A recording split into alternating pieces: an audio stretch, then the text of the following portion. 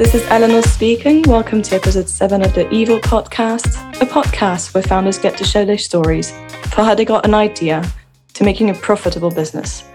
We hope this podcast will enable aspiring entrepreneurs to find inspiration and tips to get started. Today, I welcome David Zamarin, founder and CEO of DetraPel. Hi, David. Hi. Thanks for having me. It's great to have you on board. How are you feeling today?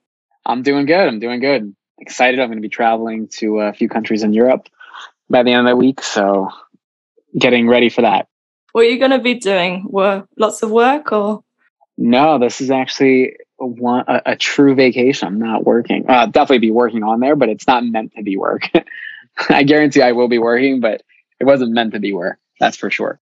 So before we get to what you're doing on your daily basis and also on your holidays, apparently, can you tell me a bit about your background, like educational and professional background? Sure. So education-wise, I went for my undergrad program, I graduated a year early in 2019, but I went to Babson College, which is the #1 school for entrepreneurship in the world. Chose to go there as opposed to a few other schools. I was admitted to several different universities that I thought I was going to go to my whole life, but got a great offer at Babson. It was a full ride, full scholarship. And it just made a lot of sense because for me, I knew that I wanted to continue being an entrepreneur.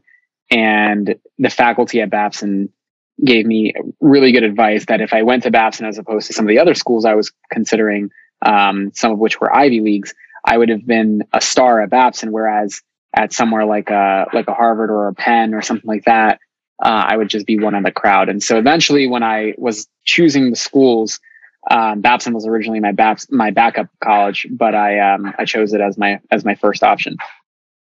And then professionally, I mean, I'm the CEO and founder of the company that I run currently, which is DetraPel. I've done numerous businesses before. I've had failures, I've had exits successfully. So it's been all around, but I originally started, I'm 24 years old now. I originally started DetraPel when I was 15 years old, which is a chemical manufacturing company, or a materials company. And so back then I didn't have really any experience in chemicals. Now I certainly have a lot more. But, some people would see my background as both a technical background in chemicals, but also, primarily in business, which is what I would say it mostly is. Yeah, there was something quite interesting to see in your background. Although I must say the most impressive is that you applied to 7 universities when you see how annoying, tedious the process can be. Yeah. So you have this background both in polymer chemistry and entrepreneurship. It's quite interesting. Did you think like quite early on you had this tweak for entrepreneurship, or how did you get started in that business actually? Yeah. So, I mean, I always was entrepreneurial as a kid. I grew up in a low-income background. Both my parents are immigrants to the States. And, when I was 2, they got divorced. And as a result, I was kind of forced to live with my grandparents because my mom was working 17-hour shifts while my dad, had partial custody. And as a result, I didn't really see him as often. And ultimately, I think growing up and seeing my mother struggle so hard, and then given this really unique background with my dad, who was in business my whole life, and he would literally, like my summer was consisting of going to his office when I was visiting him for the week. And at the time, sometimes I thought it was boring, but other times I thought it was really fun actually, because I was always working on something or doing something. And so I had this really interesting dichotomy of my dad, who constantly pushed business. And that's, what he pretty much taught me to be, was to go into business. And then my mom's side of the family, and my grandparents included, who had an incredible focus on education. So education was a massive part of my life, still is to this day in different forms. But they were very, very critical among going into a profession. I was groomed to be a lawyer my whole life. I thought I was going to be an attorney up until the 10th grade. And yeah, I mean, I was always pushed in education. So it was just this interesting dichotomy. But ultimately, I saw my mom struggle so hard that I knew that I wanted to be independent. And so from an early age, I was always entrepreneurial. My grandparents would, like, for example, my grandma would freeze like random popsicles that I was supposed to be giving out to my friends at our apartment complex, but I never did. I sold them for like 25 cents a piece. And, to me, I always wanted to have this sense of independence. And so when I was in fifth grade, actually, I asked my dad for $100 loan to start my first quote unquote business, which at the time was I was buying and then selling the Beats headphones and G-Shock watches, which were really popular back then. This was probably like 2007-ish time. So right around the time that Facebook started doing Facebook groups and people started doing buy, sell, trade groups on Facebook. And that's essentially how I took $100 loan, and over the summer, doing social selling as well as selling at flea markets, I made $10,000 in one summer, which to me at the time was an insane amount of money because I had never seen anything like that before. And so I fell in love with business. And from there, I also was admitted into my middle school in sixth grade, which was a public school, but a magnet school that you have to test to get into. And it's top 7 in the country. And so I was admitted, and I didn't necessarily, it wasn't necessarily unique or novel to me at the time because I didn't grasp the magnitude of, that school, what that really was. And so eventually, a few years later, I was investing in other ideas with my friends and so on and so forth. And I lost all the money by freshman year of high school. And by freshman year of high school, I was applying to now the high school that I went to, it's very, very, very competitive. Out of 1 million kids in the school district of Philadelphia, Pennsylvania, which is where I'm from, only 100 kids per grade were admitted to my high school, which was called Masterman. And I applied for it again because you had to do so from middle school to high school. And after applying for it, I got in. And once I got in, I looked at all my peers and I said, everyone here is a certified genius. Like, these are all like rocket scientists. And I'm not really that special, to be honest. I'm a good student. I care about my grades. I'm a great athlete. I'm unique in some ways, but on paper, my peers and I are almost all identical. We all do, 12 different clubs. We're all doing like robotics or something else. Everyone was interesting. The only difference was that everyone was, to me at least, more interesting than I was on paper. And I'm probably the only kid that didn't play a musical instrument because I am not musically gifted at all. I'm being a little facetious, of course, but my point is that a lot of my peers were very, very, very elite. And when I noticed that, I figured to myself, well, if I was this nervous about going to high school, how is it going to be when I go to college? And so I started thinking outside the box. And luckily, one of the classes I was taking for Spanish had a flyer that was posted for a program that had nothing to do with the school. It was actually held outside of class. It had nothing to do with school at all. And it was a youth entrepreneurship program whose tagline was "Start Something Real." And it was held at a venture capital firm in Philadelphia, one of the largest actually in the US. And so I applied for that. I was the only non-senior in high school to get in. I was a freshman in high school. But I got into that program. I don't know why they picked me, but I was one of the 20 kids that was selected. And I just took it super serious. I took it more serious than everyone else. I went to every meeting. I took every single mentor's card. And my idea at the time was I was interested in my sneakers. I was a sneakerhead, and I got a pair of Jordans as a gift. I got $200 from my grandparents for getting into Masterman High School. And I combined that with my own $200, and I bought 2 pairs of Jordans at the time, which at $400 for shoes is insane. That's crazy money to me, at least. Still to this day, I'm always surprised to see how expensive some luxury items are, and Jordans in particular. And so I bought my first 2 pairs, and I noticed how crucial I was about getting them, about keeping them clean. I really hated getting them dirty. And so my problem when they told us at the youth entrepreneurship program to find a solution to an existing problem that I have every day, and that would be my business, my problem was getting my shoes dirty. And so I wanted to come up with a film that could be peeled off whenever it got dirty, but I knew nothing about chemistry, as I said before. And so the mentors recommended that I pivot the business to a local university, to a shoe cleaning business, to which then I pivoted further and cleaned shoes for local university sports teams on a subscription model. And so I ran that business for about like 6 months or so. And I was doing really, really well. I was really successful. I was making about $25K a month in revenue. I was alone in the business, 90-something% margins. It was just a really, really great experience. Again, most amount of money I had ever seen at that point, but I really wasn't passionate about it. And so 6 months into it, I got very fortunate. I got the opportunity to sell the business. And so I did it. I took the opportunity. I had an exit. It was a small exit. It was six figures, but 150 grand. But to me, at 15 years old, 150 grand, especially coming from nothing, that was the most amount of money I had ever even heard of. Like, I didn't even think it was possible to have that kind of cash around. And so fortunately, because my parents are very strict, I wasn't allowed to spend the money really. And instead, I had to invest it. And so to me, the number one investment at the time was after selling the business that summer, as I was going into my sophomore year of high school, I started researching nanotechnology because a competitor product of DetraPel, which I was trying to use for my previous business, was unavailable. And it took 6 months to get to me, cost $1,600 for a little quart. And it was incredibly carcinogenic. You have to buy a full bodysuit and a respirator mask to apply it. And so with all of that, I started asking really stupid and naive questions about, like, why can't I make some kind of spray or coating like this product that you could spray on anything and then it would repel liquid-based substances, but without any of the harmful chemistries that make it carcinogenic. And so that's how I started the research on DetraPel the summer of my sophomore year, at which point in time I started taking chemistry classes both in high school.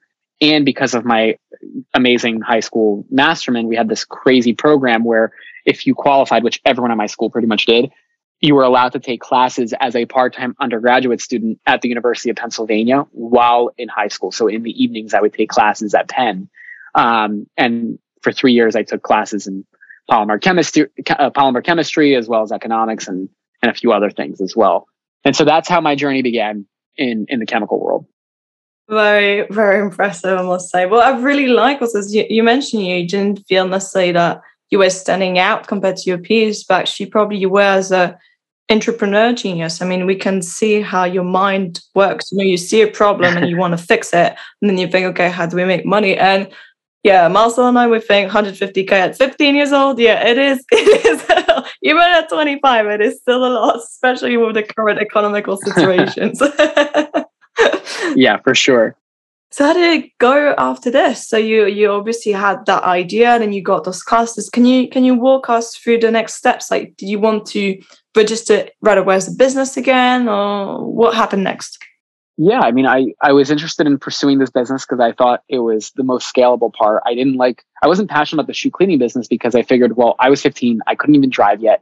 How is this going to scale beyond $25,000 a month? And eventually I realized that this was my ticket to doing that. I wanted to scale this business and it was going to be possible. And so initially it started as a spray that could be sprayed onto textiles. And I had this vision that I could always sell to manufacturers and textiles, but I also wanted to start with consumers so that I could get some initial cash flow and get some branding in place along with PR. And so I started doing that, advertising the business. And in February of 2014, so I was already 16 years old at that point. It was my sophomore year in high school, and I had launched the business publicly. I had been working on it since the summer, but I had officially launched the MVP, the first product that we had developed, after paying for quite a bit of R&D work. But then, the business required additional scale up, and we realized that we had a significant challenge on our hands, which was anything beyond 5-gallon batches, I wasn't able to make. And we didn't understand why at first, but it later turned out 5 years later, I ended up doing R&D for 5 years without making any progress pretty much. And that was both internal R&D like myself and then outside labs that we paid as well. And so actually we didn't pay them. We contracted them. They never finished the work, so we never paid them. Which was interesting. I'm happy to dive into that on how to structure contracts properly especially when you're young and you can use that to your advantage. But for me, what I ended up doing was, for 5 years, we ended up focusing on pitch competitions, getting PR, getting the brand in place, but the R&D was always missing. And so eventually, 5 years into it, there was a point in time where there was an inflection point. And we just couldn't scale up, and we needed to, because otherwise, we couldn't make 5-gallon batches all the time. It was unrealistic to spend half a day making that, and that's all you would be able to produce. It was just not realistic. And so there was an inflection point where I literally told myself, this is my freshman year, actually like a month and a half into my undergrad program, I told myself that if I didn't rewrite the entire business plan and figure it out by winter break in about 3 months, that I would quit the entire company. I would just fold the business. And, this is after people already thought I was an overnight success, because at this point we had like 6 figures in sales, all consumer. The company was doing fine. It's just internally, I knew that it could be so much more and I wasn't able to get there. And I was willing to finally pull the plug after 5 years of working on it, or maybe it was 4 years of working on it. At that point, it was already, it was like 3.5 to 4 years. And so, at that point, I decided once we did redo the business plan and I realized that there was still something to be had here. I started looking at bringing in different R&D resources and so on and so forth. And so we started tackling that challenge. And then eventually, just like 8 months later or so, we had gotten accepted to Shark Tank in the US. And after filming on Shark Tank, which was in 2017, we filmed in September of 2017. And then the episode aired in January of 2018. And, everyone knows, if they watch the episode, I appeared to get deals from 4 out of the 5 sharks, which I take a deal with 2 sharks. But what ends up happening is the deal does not close. And in January, the episode airs. And the episode is so successful. We had one of the highest rated episodes of the season, that we end up making like $300K, pretty much $300K almost overnight, just on our website alone after the episode airs. And that gives us the money to start really pushing the business and bringing a lot of functions in-house and moving from like a hobby or a business with college kids to a full-scale company. And so once we got that revenue and we were, once we pretty much hit the $500,000 mark in 1 year, or I guess in that point, it was like half a year that it took us to get there, if not less. That's when I realized, okay, we've got to make some serious changes, bring some real expertise in here, because it cannot just be college kids anymore. And so I ended up hiring my first full-time employees. There was a CFO in place because I was horrible with the accounting. Then we brought on someone who had experience, who was my COO for a few years. And then eventually we also, at the same time, that year we grew significantly. And that year we also brought in R&D in-house. So we hired our first full-time chemical engineer in-house. We brought everything to our own facilities in Massachusetts, where we're based out of. We brought all the R&D into our own, under one roof and with our own people. And from there, we just pretty much had this opportunity to really start dictating how we wanted things to progress. And eventually we hired our CTO and another chemist and so on and so forth. So eventually we did figure out the R&D issue. And it turned out that not only was the chemistry super unique and one of a kind, and still is to this day, but also we built a technology platform, which is actually what enables us to make some of these chemistries and make them so uniquely. Otherwise, they wouldn't be possible. And that's actually one thing I was wondering. It's like you took such time to actually recruit people who had experience in chemistry or material science. I'm a material scientist myself, so I would be quite unnerved to not have a specialist with me. Do you believe that was a mistake that you made, or if you were to start a business in something completely different, you do the R&D yourself again to start with, to make sure that you have really a vision of what you're doing? And then only if you see that you're stalling, you would recruit somebody in R&D. No, I think it's critical, if you're not a technical person, or if you're not technical enough, or if you need assistance in any area, not just R&D, you absolutely should be hiring for it immediately, as quick as you can, or finding co-founders. My problem was that I was trying to do that the entire time. I wasn't trying to do things on my own. I was trying to hire co-founders or other people in the company, but we didn't have money to pay reasonable, salaries for a full-time, material scientist. And on the same token, everyone who I pitched to become a co-founder was also, relatively close to my age. I mean, they were all older. They were all in undergrad while I was in high school, and so on and so forth. Some of them were postdocs, but all of them had full-time jobs, right? And so they couldn't really dedicate the time or the resources to really make it work. And so it's not like it wasn't a lack of effort. I mean, I certainly could have done more. Looking back at it, my hiring efforts back then were non-existent compared to how we would hire today, but I didn't know better, right? And so that's what it really came down to. I would absolutely recommend hiring technical expertise that you need as quick as possible. Yeah, that's what I would think. But sometimes you don't have a choice, as you mentioned. Although I would expect if you did accelerator programs, actually be put in touch with people who could help you. Was that not the case, or were they not relevant people? Were they just not matching the team? Yeah, I was in a ton of accelerator programs. I did 2 a year for like almost 9 years in a row. Literally like this. Enthusiast. Yeah, this past year is like the last time I've probably not going to do accelerators for a while now, unless they're super technical focused. But no, I think the accelerators had limited resources, right? Most of the accelerators are business focused. They're not necessarily deep tech or technology and physical sciences related all the time. And so I wasn't able to get a lot of really good intros. And even at the time that I was, again, most of these individuals were like 40, 50-year-old individuals who had full-time jobs with families and stuff, and they were not committed to coming on board to DetraPel with no guarantees of anything and no pay, right? And so that always became a challenge. And it was tough. It was tough because I did want to hire co-founders, but again, like, here's the challenge, right? Look, there are two things, especially in my case, that I was constantly looking for. Number one was I was looking for a co-founder who would take equity and pretty much no pay. Well, we couldn't afford it. And that became a challenge in and of itself.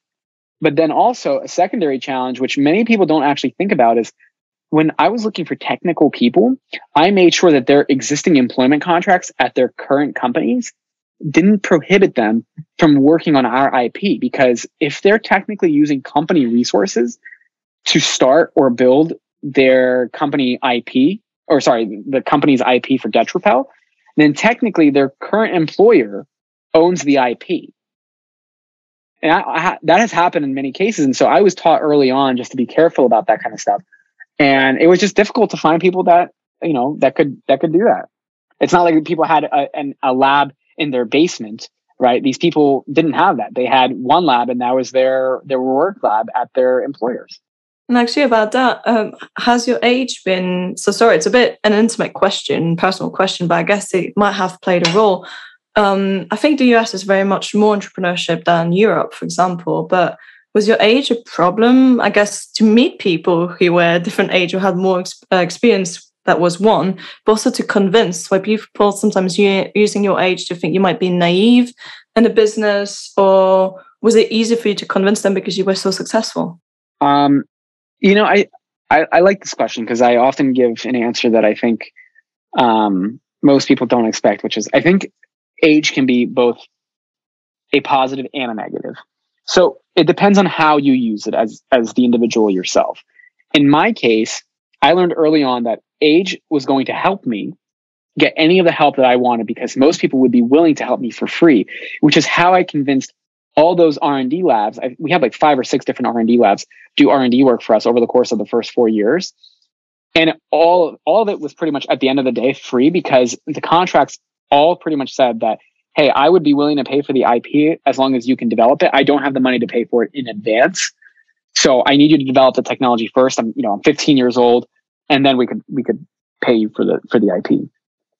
Many of them agreed to that because I was younger and they were willing to help.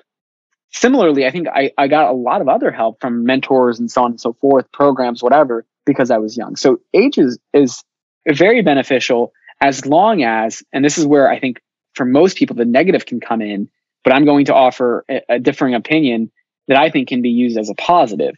I think people find age to be a problem for them when they don't take themselves seriously enough. And what I mean by that is if you're a young entrepreneur, especially in high school, you're 15, 16, 17, 18, even up until like 25 years old, right? You're still seen as a kid in many ways. And so the number one thing that you have to do as an entrepreneur, if you're interested in really, really getting older people's advice and succeeding from other people's wisdom that have already gone through it, is you have to show up and show out every time. And what I mean by that is every time, like I said, every time a new mentor came through the program, the first youth entrepreneurship program that I was part of, which was 3 times or 2 times a week, and there were new mentors almost every time. I did that program for 3 years afterward because I loved it so much after my first few months. But I took every single mentor's business card, whether I ever thought that they were going to be relevant or not. I took their business card and I followed up with them immediately after the session and just thanked them for being there and listening to us and offering an opinion.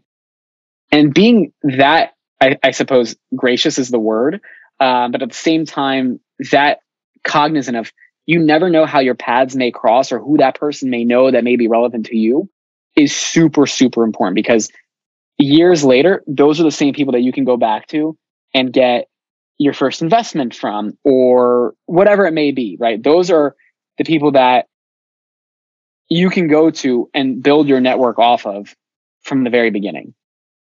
And so I think ultimately, to me, what I realized was if I wanted to be taken serious, if I didn't want age to be a factor in my business career, I had to prove that I wasn't just a typical 15, 16, 17, 18-year-old.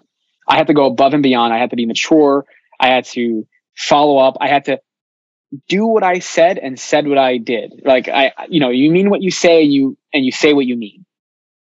And so ultimately, that doesn't mean I didn't make mistakes, but ultimately, I think what it came down to was I didn't see myself as a typical 16-year-old, and I didn't want to be taken as a typical 16-year-old.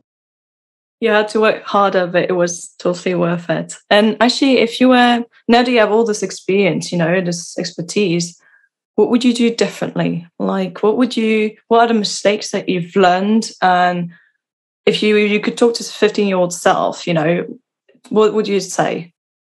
There's one thing that always sticks out to me, and I've talked about this lately a lot.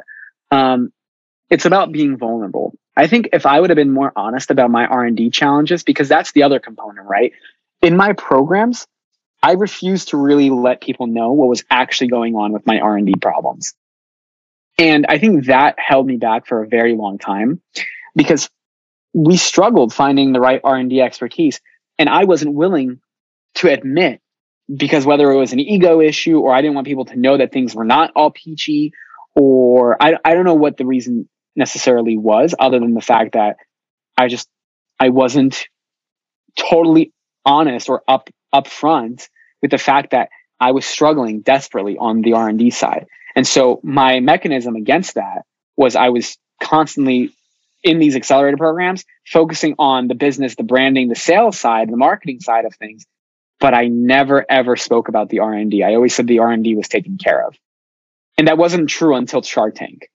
And so I think being vulnerable and understanding that the more honest you are, not only with yourself, but with others, that's when people can truly be helpful to you. And so if I had to give myself or any other 15-year-old advice right away, it's be vulnerable, kick the ego to the side, stop giving a crap about what people think about you in the way that, you have to show off or say things that necessarily aren't true, or just not mention things that are true that would be beneficial.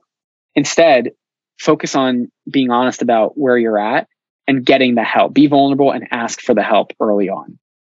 I suppose there must be a difficult balance when you're so young and you have to convince others that you know what you're doing and you want to do it well. And at the same time, recognize your mistake for your ego. That must be, wow, that must be quite tough.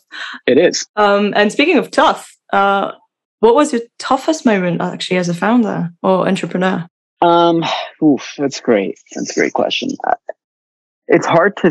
All every day.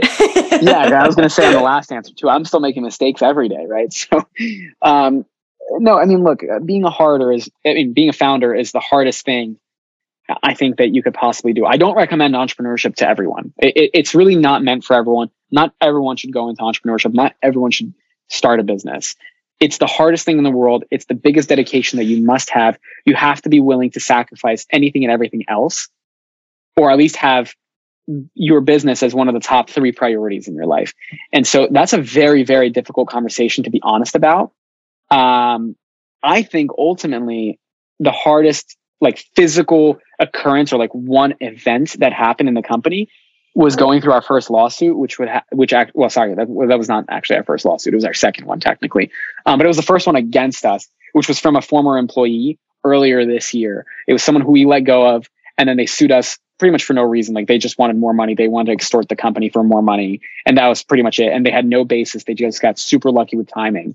And so that particular moment was hard, not because of the lawsuit actually, but because I realized at the time that I lost track of my culture and the rest of my team, which was one of the reasons I had let that person go. But that ultimately became a really big challenge for the business.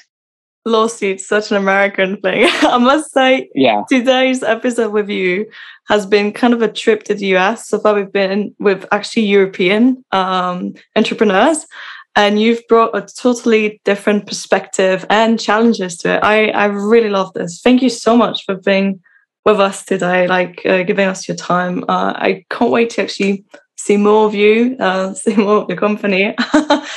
Well done so far, really impressive. Keep the hard work. Honestly, you're going to be on Mars soon. Well, at least I hope so. And I don't know if you have anything you'd recommend for other entrepreneurs. Any last words? Well, at least for the day. I would say, just absolutely find yourself a handful of mentors that you can go to on like a weekly or bi-weekly basis and be honest about all your issues and get the advice from someone who's been there before. Thank you so much. Thank you. Have a wonderful day. Thank you so much again for being with us. Yeah, thank you for having me. This was Eleanor Pooley interviewing David Zamarin from DetraPel. I hope you have learned as much as I did today, especially from the US side of things. And we look forward to welcoming you in episode 8. See you next time.